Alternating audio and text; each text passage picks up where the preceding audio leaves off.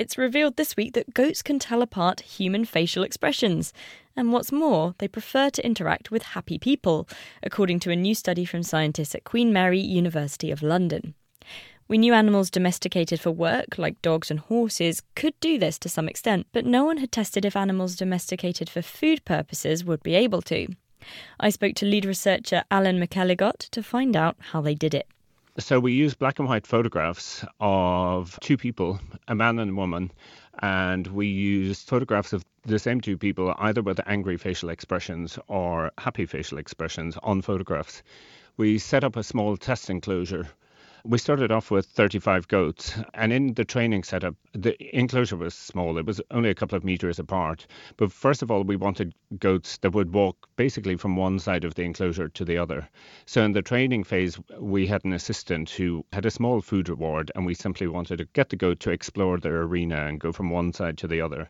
But there were no photographs present in the training situation. So then we had 20 goats that actually passed that phase. And then in the testing phase, we put the photographs of the people on panels in the enclosure, and the goat had to go across, and we filmed the reaction of the goats. What did you find?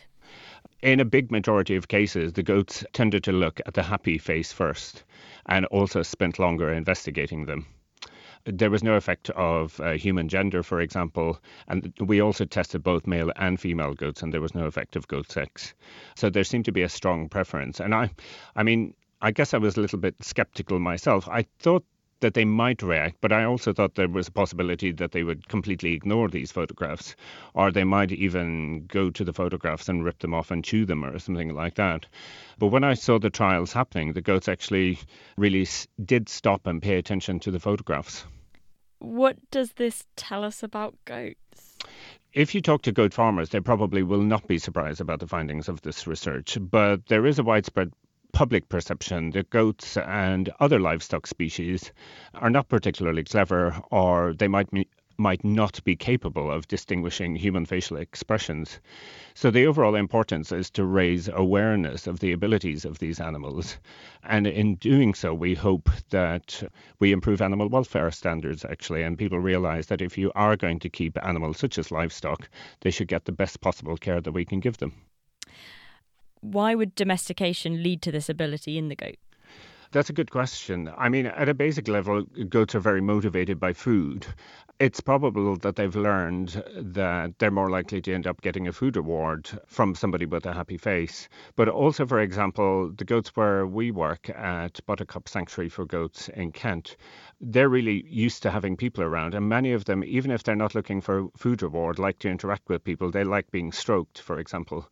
And so it's possible that they've also learned that simply by interacting with someone with a happy facial expression, they're more likely to have positive contact, like getting stroked. What else did you find? Because I was looking at the paper and it struck me that there was something about goats preferring to go to the right face as well. Yeah, so the effect was much stronger when it was on the right-hand side. We don't have a full explanation for that. I mean, we speculate and suggest that it is probably linked to the fact that they process this information with the left side of their brains, but the effect was much stronger when the happy face images were placed on the right-hand side of the enclosure. But overall, there was still a strong effect. And what was it like working with goats? Well, it's relatively easy to work with the goats at our study site, Buttercup Sanctuary for Goats, because they are habituated to people. So that's an important aspect of the research, because if you were working with animals that weren't used to being around people, if they couldn't do something, you wouldn't be sure if it was just that they couldn't do it or that they were too scared in the setup or something like that.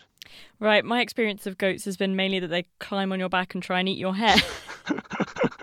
Well, there is such a thing as goat yoga, which you've probably heard about. I got a call from somebody yesterday who said he had just been to a goat yoga session where... Oh, no. Well, they use little goats, not large ones. What will they think of next? That was Alan McElligott, who's now at the University of Roehampton, and that work is out in the Royal Society Open Science.